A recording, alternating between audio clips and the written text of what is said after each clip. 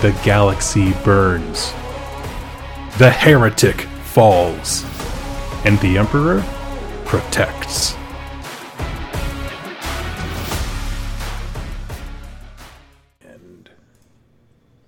Welcome, Imperial citizens, to The Emperor Protects, as we salvage this episode from the warp and bring it back to you. This is going to be episode 4. For those of you who are a bit confused, I totally lost one recording and needed to redo it. And so we're going to be slipping episode 4, Flight of the Eisenstein, back into our mix. I'm going to, in the future, move this to its correct spot in the timeline. So if you don't notice anything weird, don't worry about it. With me, as always, is my co-host, Dan. How you doing, buddy? I'm doing great, my friend. Awesome. And so today, like I said, we're talking about the Flight of the Eisenstein, kind of the last book as far as the chronological order of events from the initial heresy on Istavan 3. Yeah. Yep. Oh, I guess, and Istavan. Really, this is the book where treachery kind of comes home for Battle Captain Gero. We've talked about him.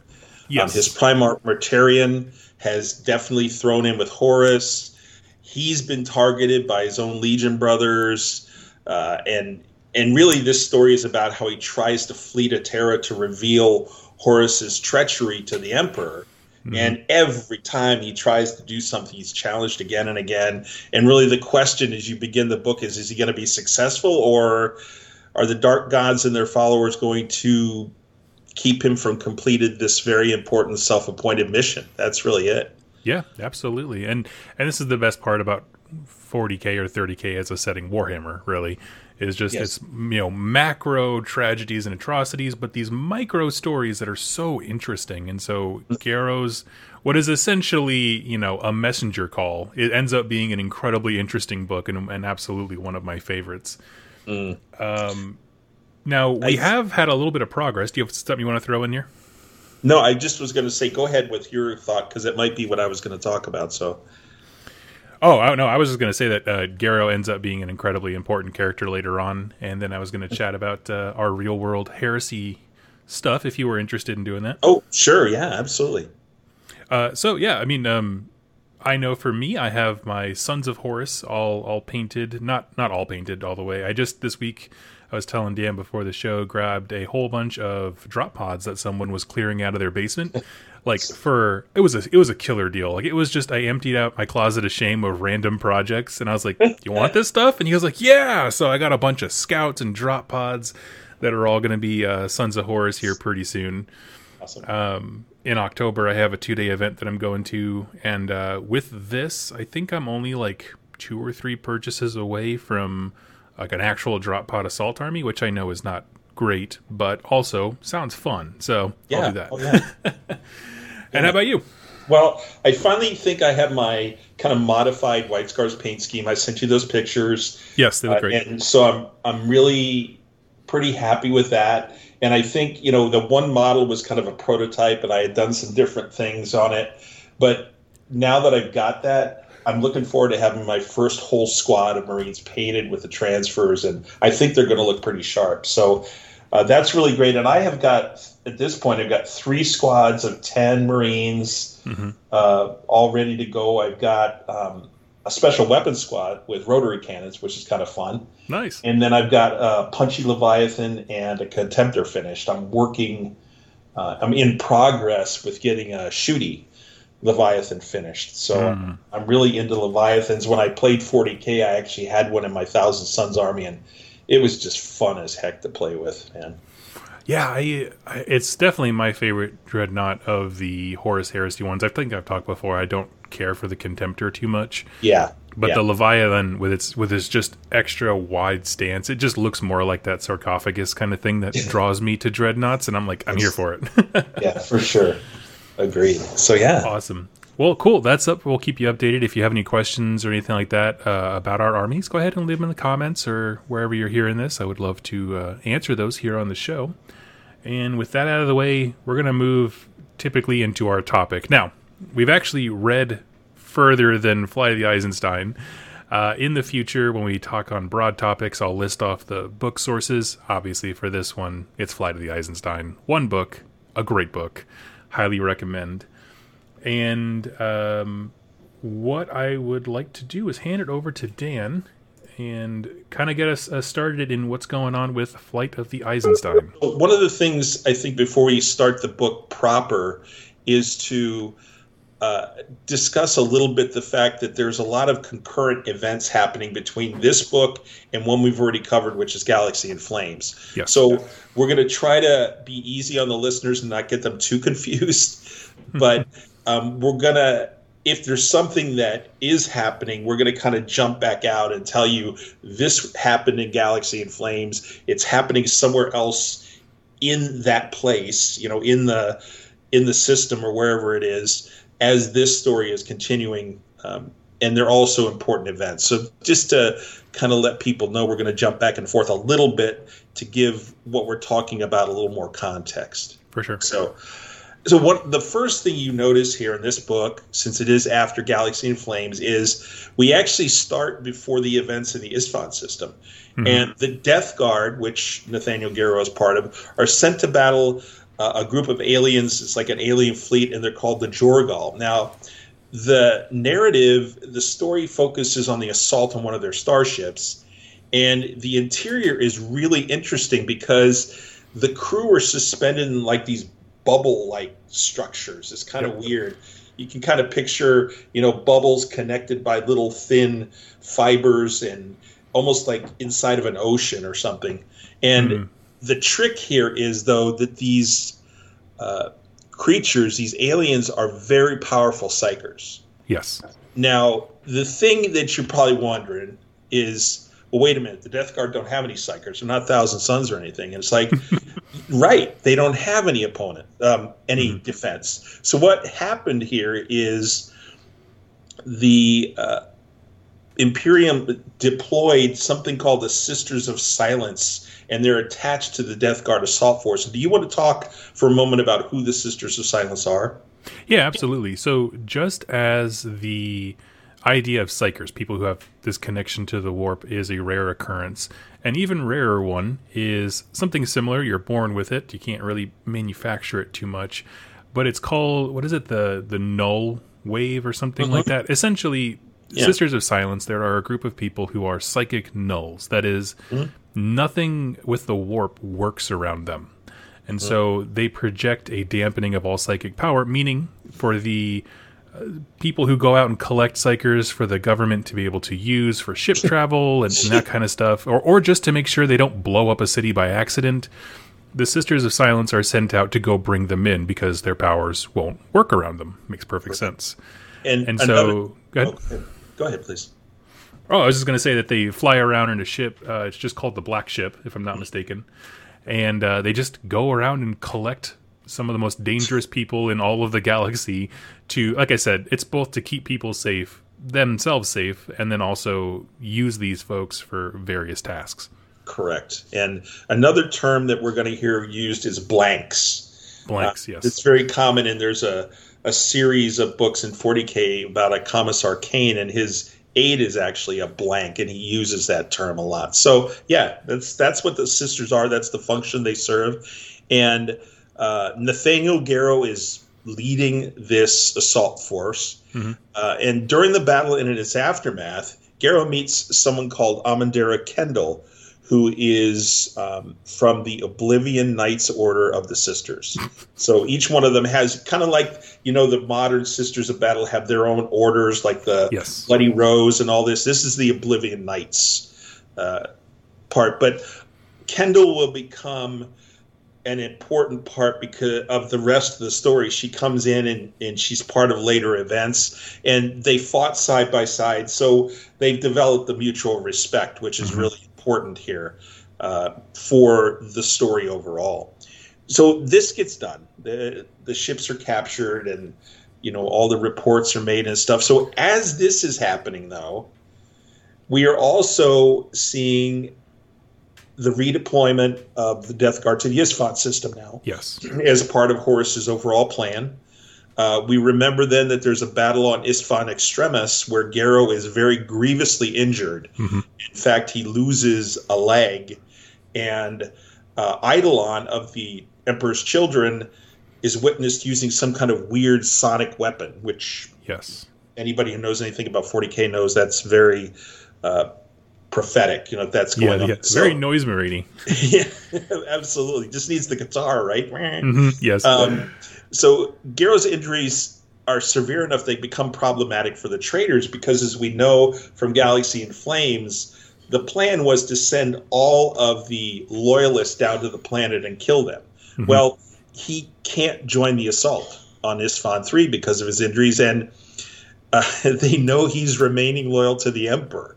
So what do they do? They're not going to just kill him outright because he's too influential in the Legion. It'll give things away. So their solution, the traitors say, hey, let's give him joint command of a frigate, and it's called the Eisenstein. And the other Death Guard that is given command is called Captain Ignatius Grolgor. Now, Grolgor is not only important in this story, but we will see him repeatedly throughout the heresy, including up to the siege. So it's really interesting that there's a character very early here who just continues to reappear, and not in a lot of places. He just does these little he's cameos. Yeah, cameos. That's what I was thinking of. Yeah.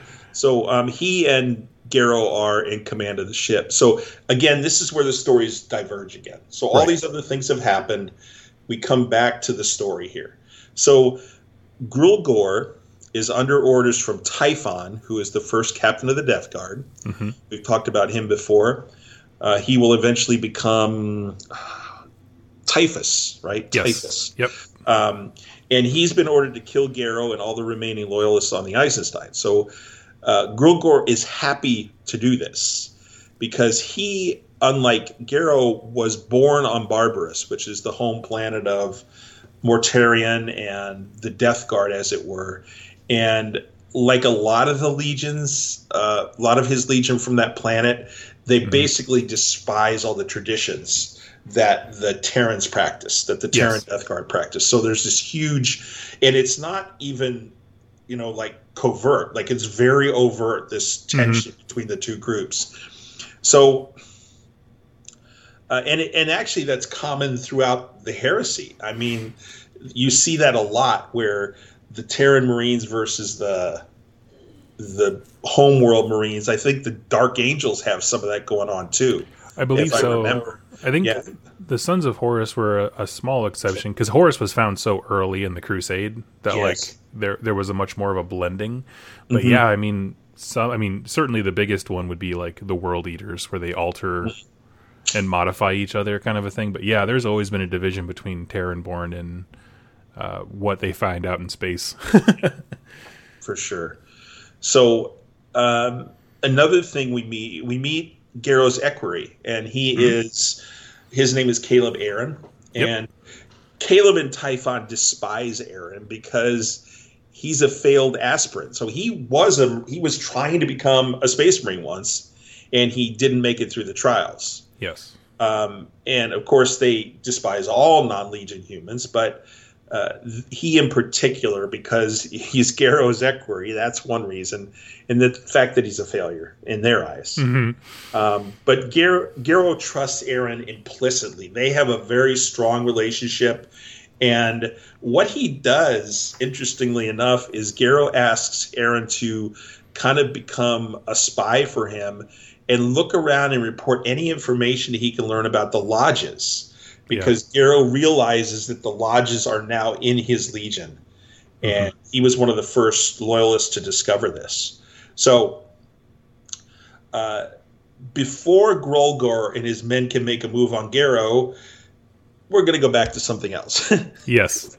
That's happening concurrently here, somewhere else in space. So if you remember, listeners, from our last book where we talked about the Saul Tarvitz. He is an Emperor's Children Marine. He escaped from his own legion, which he knows has turned traitor, and he is going down to warn the Loyalists on the surface that there's going to be an attack on them. Yeah. And Tarvitz, in his travels, gets really close to the Eisenstein and warns Garrow. And they know each other. We are aware that they have a good, strong relationship, very positive relationship, and he warns Garrow of the treachery. So that's how Garrow knows this is all going on, is because of Tarvitz. And also during this time, a Thunderhawk with Iacton crews, if we remember, is a Sons of Horus Marine. He's a little older, a little more senior, and he has taken the Remembrancers of note that we've talked about in the other books, and there he has escaped from the massacre of the Remembrancers that Horus undertook, and they're coming to the Eisenstein to seek shelter with Garrow. So those things are going on as well as the story progresses here. Anything you want to comment on at this point up to now? No, at this point, like, this book shades or adds a little bit more depth to the conversation that I kind of made fun of between Saul Tarvitz and Garrow, when Saul is just like, hey, there's a civil war, everyone's trying to kill us, we're going to come on your boat and you're going to save the day. And he's just like, all right. Like, just weird snapped into it. That's right. Well, in this book, we definitely get to see more of, like, the buildup of Garrow seeing that something's not right between the loss of communications with people on the ground. He's literally looking left and right and seeing the ships move into position for a bombardment, but there's no things been ordered as far as he knows. And so he's just all these very strange things. I don't know. It made that conversation seem a lot more plausible than just, hey, buddy, let's go fight everyone we've ever done. Yeah, okay. And it's like, yeah, I'm with you, man, right? Pretty much, yeah, ride or die. So after all these things are going on and those other events are occurring, Garrow actually takes the initiative. And he goes to deal with Grulgor because he knows what's going on with Grulgor. So he takes his own men, his own company, and they go down to one of the, it's like, I guess it's like a launch bay. And it looks like Grulgor and his men are arming virus bombs. And this is just it for Garrow. This just rips the cover from everything. There's no doubt at all what is happening. And as they're arming the virus bombs, a fight breaks out here. Of course. One of Garrow's men is a young legionnaire named Solendicius. And during the fight, this will be important, but Solendicius is somebody to remember. During the fight, Grulgor is about to shoot Garrow. But Aaron, remember his equerry, shoots Grulgor's gun, and of course the bolt punctures one of the Life Eater bombs. And they and Aaron, thinking quickly, the Marine, there's kind of a separation. The Marines aren't really Garrow and his men aren't really in the launch bay, as it were. They're just coming in the door. But Aaron thinks quickly here, and he wants to seal the launch bay. So he seals himself and the traitors in the launch bay. What a hero. Yeah, heroic man. So they are all, along with the virus bomb, quickly ejected into space. Boom! They're gone, right? Because they have to get rid of the virus. So what they do is just evacuate. Yep. Oh, yeah, you have to purge the whole thing. Yeah, right. But before being ejected, Aaron kind of shouts at Garrow that he is of purpose. Listeners, these two words are very important. He is of purpose. And this is not the first time that you will hear somebody say that to Garrow. For some reason, this is important, so he must have a purpose. All right. So later, after all this was going on, Garrow is grieving for his dear friend, and he is going through Aaron's possessions, and he finds a copy of, guess what? The Lectitio Divinitatis. Yes, our early Emperor Church. Yeah. Wow. And, Garrow being who he is, he's not going to keep the book closed. So we know that he's starting to read through this thing and kind of absorb some of the ideas here. So after all of this, Garrow has decided that he has to get to the warp and travel to Terra to warn the Emperor. So as the Eisenstein prepares to jump to the warp, most of this, he's really done a good job of kind of masking his movements, but the Terminus Est, which I believe is the flagship of the Death Guard, where Mortarion and, of course, First Captain Typhon, we talked about before, they notice the movement. Yes. And just as the Eisenstein makes it into warp, some of the Terminus S shots damage the Eisenstein. And importantly, it's the Geller field generators that are the things that are damaged when they go into the warp. Mm-hmm. And anybody who knows anything about Geller fields and the warp, that's pretty critical. So as they go into the warp, the Geller fields fail.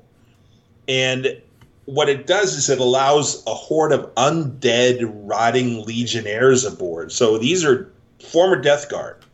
And you can guess who's included in that. It is, of course, Grulgor and his men. Mm-hmm. And Garrow and his men are just horrified when they see these things. And obviously they've been reincarnated by the plague god, Nurgle. Yes. During the fight, Grulgor cuts Decius, we talked about, with a poison plague weapon. And Garrow and his men are close to being overrun. And what happens is Garrow takes a really desperate act of ordering an emergency reversion back into real space, which is not a good thing to happen, right? No, not at all. Because you could pop up anywhere in a sun, and yeah. So this is just utter desperation. But when they do that, they basically cut Grulgor and the Plague Marines off from the warp, and poof, they're gone. Like, it's done. They're not there anymore. But the damage has been done because Decius has now been infected by Nurgle Plague from this weapon. Yep. And unfortunately, as part of the story goes, Aaron, his equerry, had returned, but as a plague revenant, and you can imagine what Garrow felt having to kill his own. But he knew he wasn't what he was before, and that, I guess, suppose there's some kind of justice in that, but it must have been really difficult. I feel like Garrow got a better introduction into the heresy than any other Space Marine that we follow, really, because he saw the true betrayal of them loading the missiles, but I mean that's very tame stuff, right? And then the next time he sees them, they're in the warp and they should be dead, but the second they come out of the warp, they disappear, and you're probably thinking okay, maybe that was just the warp playing tricks on me. It took the form of my old friends, but it's not them. But the stabbing of his buddy who brings the Plague Marine stuff into the real space when they don't need the warp, that is the next step of oh man, we got something big going on here. Yeah. It was a slow roll introduction to things are wrong. Yes, there's something out there. Yeah. Now, of course, Garrow took this act of ordering the emergency reversion, but if he couldn't be any more desperate, he takes another desperate move, and basically what he does is he orders the Enginarium to just absolutely max it. Just go what is it in a? What do you call it in a jet when you afterburners, with the plasma drives? And what he's intending to do is create some kind of a huge, galactic flare that anybody will be able to see. Mm-hmm. And of course, it's a story, and sometimes things do work out.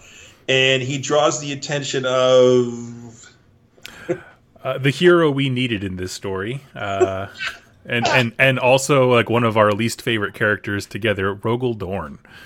Oh. So it's kind of interesting. The flare goes out, they're kind of just waiting, and then an entire company of Terminators just teleports into the hangar bay of the Eisenstein, and in the center of this giant phalanx is Rogel Dorn, who is what are you doing? What's going on? Nothing you do is approved. You have a whole vagabond crew of people who don't look like they should be with Space Marines. And essentially, Garrow tries pleading his case, being listen, there's treachery afoot. There's no time. We have to get to Terra. And that sentence is cut off by Rogel Dorn throwing his power fist straight into Garrow's jaw, which I love. It was just To everybody else, the mere thought of betrayal is so outrageous that his immediate response was to just cold cock him. Yeah. And I mean, I think it was pretty clear it broke Garrow's jaw for a split second. I mean, he's a Space Marine; he'll patch up real quick. But yes, that was quite the introduction. And then after that, then he has the Imperial fists loosely on his side, at least enough to bring him to Terra to hear a story. But they still have no idea what's going on. No. He's probably on my list of top 3 least favorite Primarchs. Certainly Lionel Johnson is my top one. I hate him the most. But Dorn is right up there. Ooh. And it's funny, is I'm reading each one of the Heresy book or the Siege books, more and more I'm like, what are you thinking, Dorn? Like the White Scars, the Khan basically said, hey, you got a plan, that's great, but it's not going to work. I'm going to do my thing. And I could just see Dorn kind of going, yeah, fine. Yep. None of the things I had planned are working. And there's other stuff and other stories we could talk about, but what did he do? He locked away all of his librarians, basically put them into solitary confinement. It's just like, really? Okay, whatever. So he takes things very seriously. Oh, yes, he does. He's very thorough. Anyway, so we meet Rogel Dorn, and eventually they're like, okay, this could be true. It might not be true. We're going to take you to Terra and see what's going on. So as they get closer to Terra, there's a ship carrying Sister Kendall, who we met before, the Sister of Silence, and they intercept Garrow and they take Keeler, who's on board the ship, remember, Frady Keeler, into custody because she's a psyker. They think she's a psyker. Yeah, weird stuff's happening around her, and she's all saintly, so they're like, okay. We got to check her out. But they're not going to kill her. They're not going to use her, quote, but they're going to check out and see what she does. And so the rest of Garrow and his crew are taken to Luna, the moon, and interned in something called the Somnus Citadel, which is a stronghold of the Sisters of Silence. So just, dozens, hundreds of these Sisters of Silence just wandering about this place. And they're kind of awaiting judgment to see what's going to happen. And sadly enough, one of the things that happens here is Sol Indicius has been enduring massive waves of pain from that poison wound, and he continues to try, and Garrow talks to him, and he's just says, you've got to fight the pain, you've got to get through the pain. And there's an apothecarian named Merrick Voyan, who we will later in the stories, he is also in them. And he has tried everything. Yep. He's got him in the apothecarian, and there's nothing that is working. And eventually, he's still a human, even though he's a Space Marine. And eventually he just can't endure the pain anymore. And this is typical Nurgle meme, right? It's like, hey, I know you're in pain. I want to take the pain away. I want to make you happy. Happiness is all I care about. Your happiness. And so you can just hear him saying these things. The DCC's finally like, yeah, that sounds good, man. I just can't deal with this. Yeah. So Nurgle, quote, rewards Decius by transforming him into something called the Lord of the Flies, which is essentially a demon host. He's possessed in a very overt way. This is very different than the thing that happened to the possessed, the Galvorback, where there was still that human side, and that demon side only really came out when they were fighting. Yeah. This is just like a huge, massive, dreadnought-sized demon that is rampaging through the fortress now. And of course, Garrow grabs his trusty sword Libertas, which is as big as he is, and rushes out to fight his old friend. And it's interesting, I think, how the fight moves out to the surface of the moon. Yeah, I know. It's like, wow. And there's no air, and there's nothing else out. It's just so weird. But Garrow defeats it. Garrow does kill him eventually. And now we are introduced to another significant character in the story, Malkador the Sigillite, who we talk about in episode 5. But he is the regent, and I think, should we talk about him again? Or do you think... Just very briefly, like he's a human. He is the Emperor's second in command, essentially. Kind of the bridge in the gap between the Emperor and all the Space Marines and the humans that they defend and stuff like that. He is, I think, the second most powerful Psyker around next to the Emperor. And he just acts as sort of an equerry as well as like an advisor. Part politician, part wizard, part government body. Okay. And I think an important part of the story, the heresy really, is that Malkador also has his own agenda. Yes. He's got this, kind of the Emperor, like the Emperor has his basement project. Malkador has his own little side project too. Mm-hmm. And a lot of the decisions he makes and the things he does are kind of pushing us towards obtaining that little project getting completed. So he and Garrow have the first of many formative conversations here. And, of course, he tells Garrow, wait for it, you are of purpose, Nathaniel.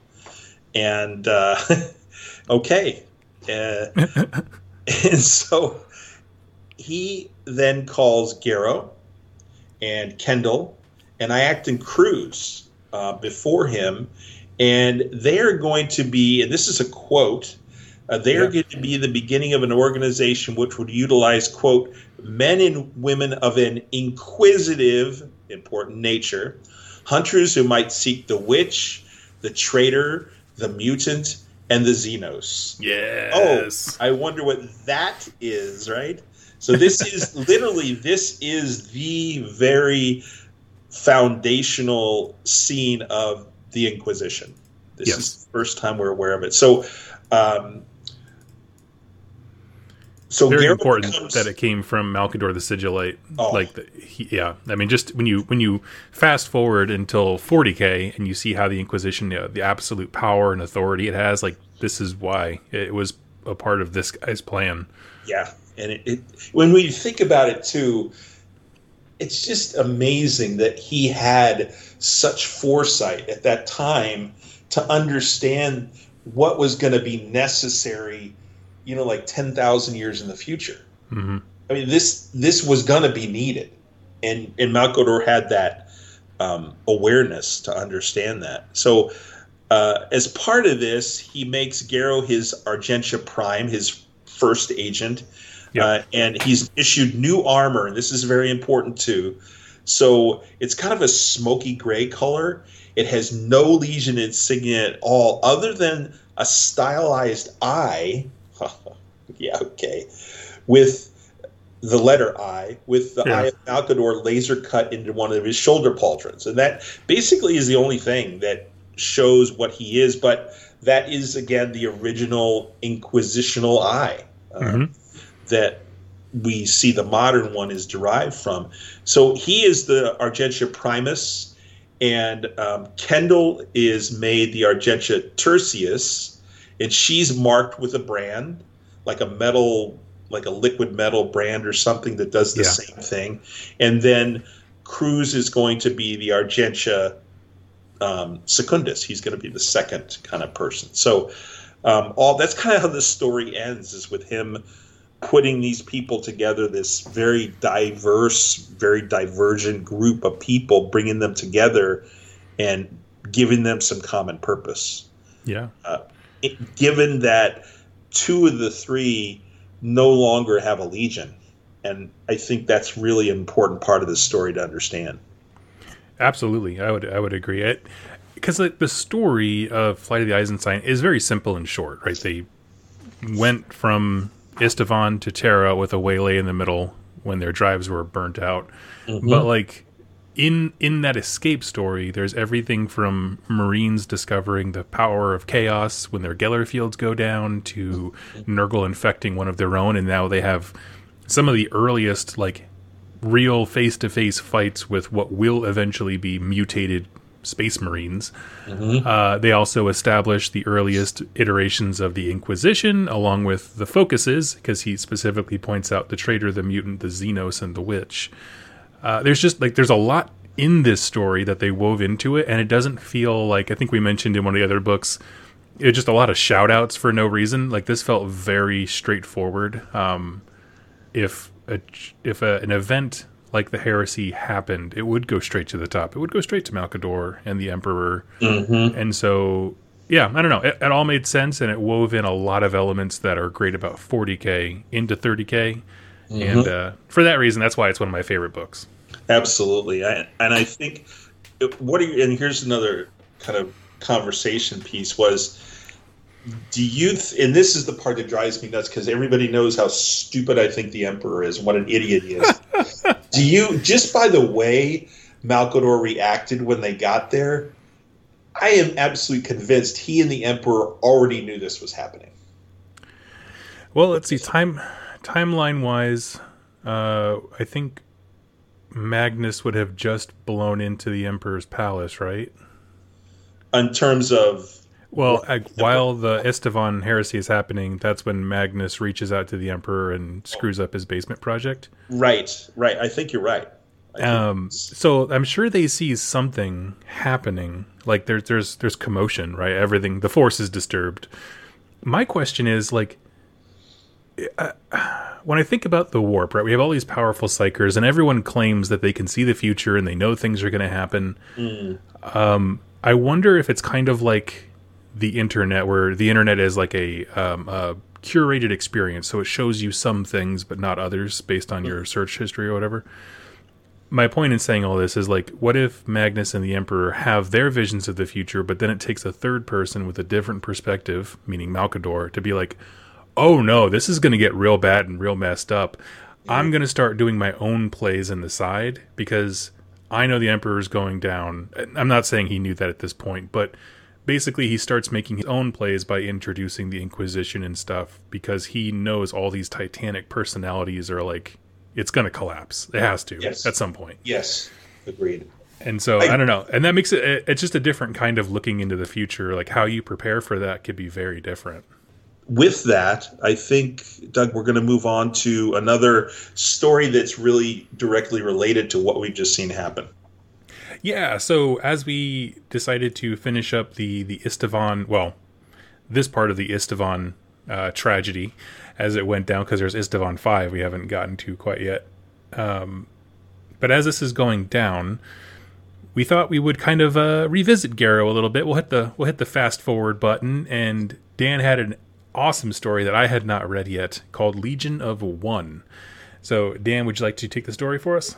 Sure. So, this is a fair amount of time after the events on Luna, when they met.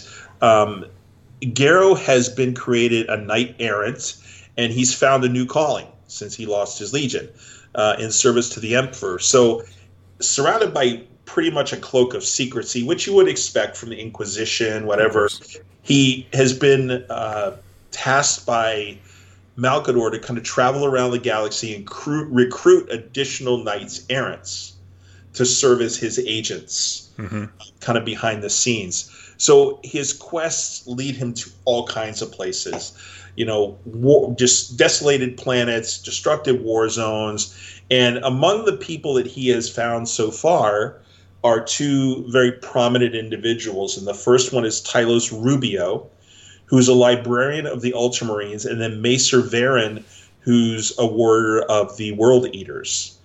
And the reason that he is able to recruit these guys from other legions is Rubio has basically been shunned by his fellows, his fellow Space Marines, Ultramarines in particular, because he used his psychic powers to save an entire company of his fellow Marines in violation of the Emperor's edict from the Council of Nicaea.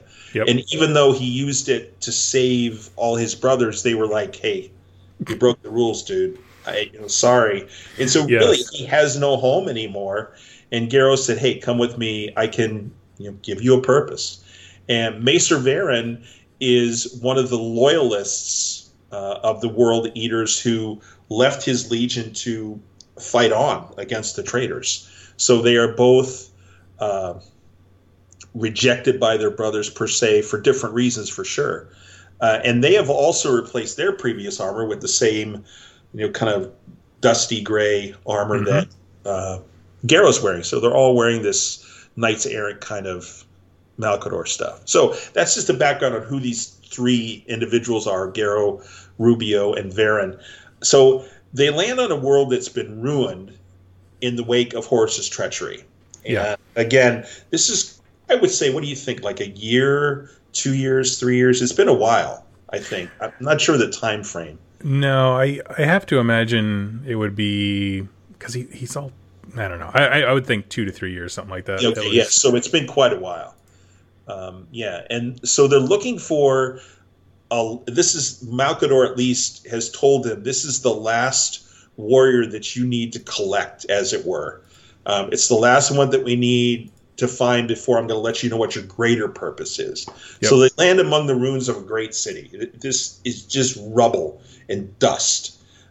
Nothing but ash and burnout concrete hulks. It is just a wasteland.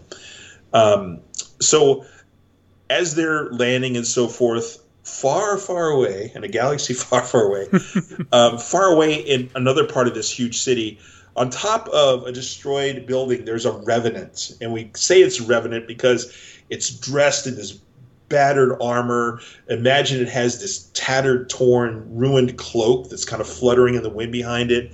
Yep. And it's armed with a chainsword that basically has no teeth left.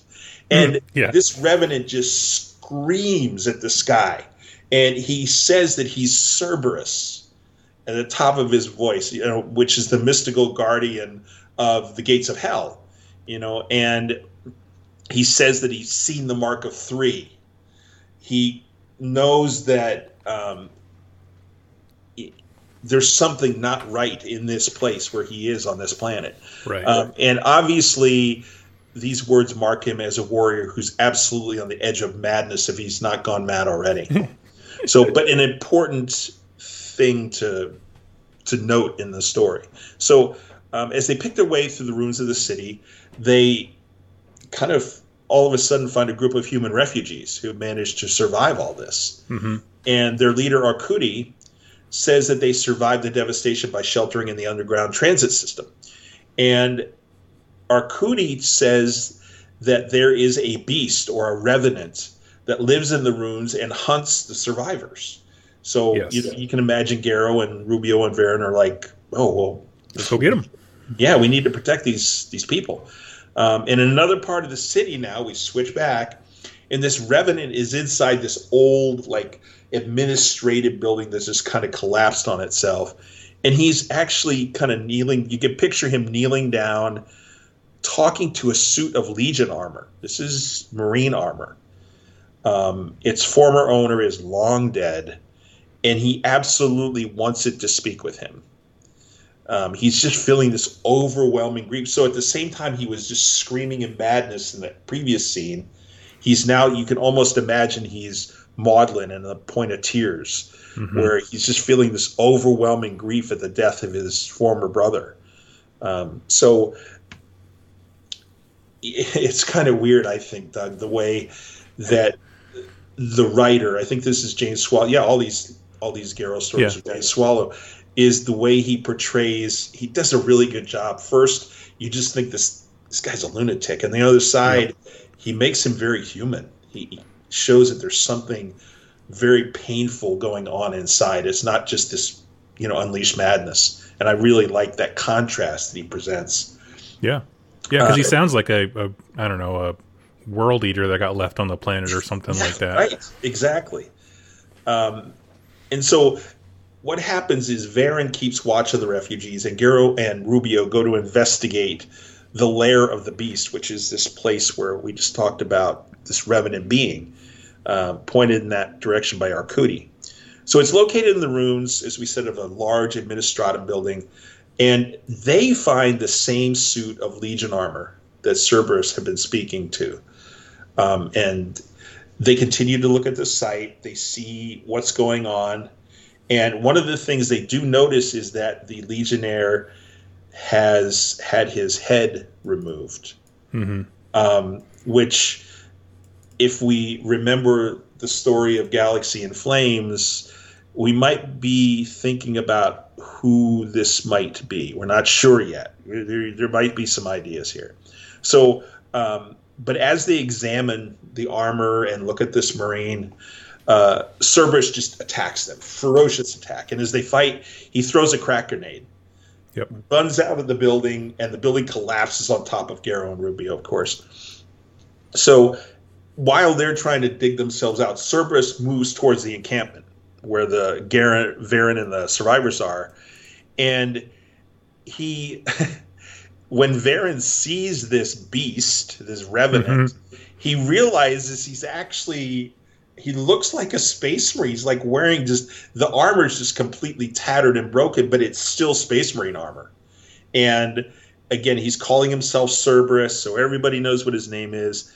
And as they fight, Varen drops his bolter, and Cerberus picks it up and just goes tat, tat, tat, tat, tat, tat. He just starts wiping out these civilians.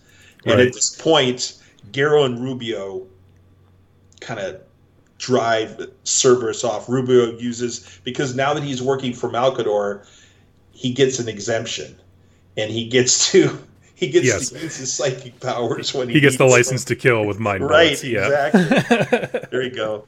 And they drive him off. So Garrow tells the others that Cerberus is the warrior they were sent to find. Whoa. Like, what?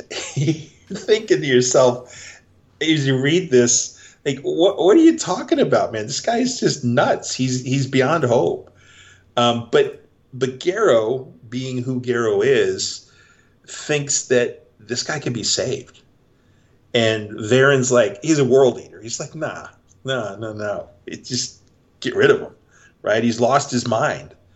But he's still loyal to the Emperor. Just the way he's talking, they can kind of tell, that something's there still. And we switch over to Rubio then while this conversation is going on between Garrow and Varen. And Rubio's looking at the bodies of some of the dead refugees, and he finds a really weird little triple cluster of scabs on them. And of course, Garrow, right away when Rubio calls him over to look at these, knows exactly what these are. And what are they, Doug?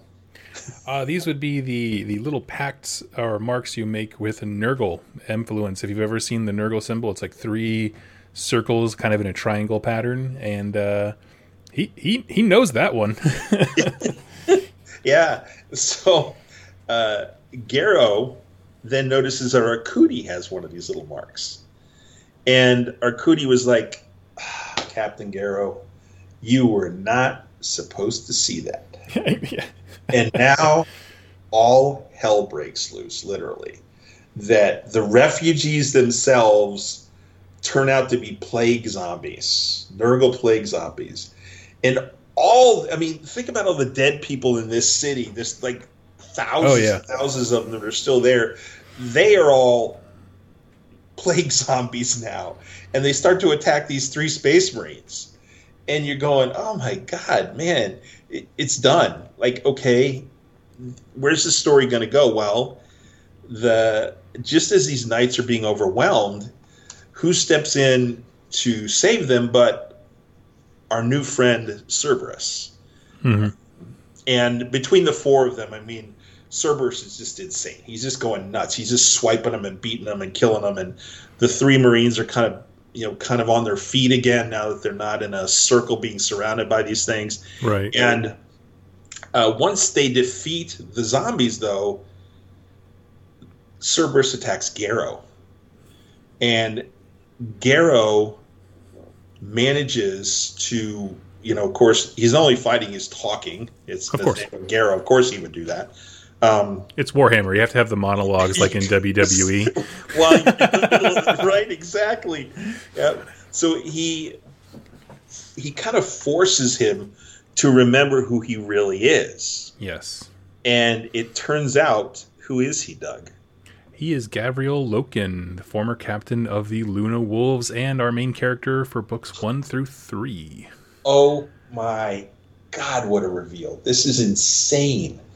And when you're listening to this story, you just stop. Like, you have to stop the audio almost and try to understand what's happening here. Like, that is such a mind-blowing reveal. Yes. Absolutely, yeah. Because Loken died. I mean, the bombardment, he was in the rubble of Istvan 3 with another bombardment coming down to just totally destroy him. Right? Yeah. I mean, he was in a rough way. I guess, I don't know. It must have not have been a virus bombardment at the end there. Right, I don't think so. Yeah. But, yeah, he looked pretty hosed in the last scene. We saw him with a building falling on him and Abaddon running away. So we've got that reveal. This is Gavriel Loken. And slowly but surely his mind kind of returns as he calms down, as he realizes who he is. And he ends up joining them as they travel back to Terra. Yes. And one of the other things that I think is of interest here is the dead Marine that we see Cerberus talking to was missing his head. Yes. His armor was missing his head. And if you remember from the Galaxy in Flames story, his very dear friend Torgadon was fighting Lucius, and Lucius beheaded him. So was it Lucius or was it Little Horus or Little Horus? Maybe it was Little Horus because he had regretted killing him. Mm-hmm. So I think you're right. Yeah, but this is almost definitely Torgadon, who had been beheaded in the fight on Istvan 3. Yeah. So just sadness, but some redemption here too, which is really cool. Despite all the stuff that's going on, you see a really coolio character like Gavriel Loken. Oh my gosh, yeah. Being brought back into the story, and he will be, as others are, he will be an ongoing part of the heresy as we're coming through it. So, yeah, really interesting story. And I would encourage our listeners to, if you're interested in Garrow, from what we've talked about, getting the book Garrow, because it'll review some of the things we've already talked about, but there's some really, really interesting stories. And because Garrow ends up at the siege at the end, it really gives you a really neat path for him to get to that point from where he is right now. So again, I would recommend it. Toby Longworth is the narrator, and he is just exceptional. As a storyteller. So so that is Legion of One. Yeah, and I'm glad we tacked that on, because it does kind of finish up Garrow's immediate involvement, since we just covered Flight the Eisenstein, as well as Gavriel Loken's, of course, by finishing the first 3 books off. So thank you so much for walking us through the Army of One, or Legion of One, rather. Sure, absolutely. Let's see. So the next episode, because things are a little out of whack right now, I don't have any listener questions, but if you have any, please leave comments on my YouTube channel where you're seeing this, or any podcasting app that you'd like, and we can go into those. We already did our next topic, which chronologically was... What's the next book we did, Dan? First Heretic. Oh my gosh, man, my brain is fried. Okay. So we did First Heretic, and right now we are studying up for No Fear. So that's going to be the next episode that drops if you're listening to this upon release. And I'm so excited for that story. Oh, man. So this is the Traitors Strike Back, as it were. Yes. This is utter and complete vengeance for Monarchia. That's all this is. Yep. And so we'll be working on that if you wanted to follow along. And so let's kind of wrap up here. What are your closing thoughts on Flight of the Eisenstein and or Legion of One?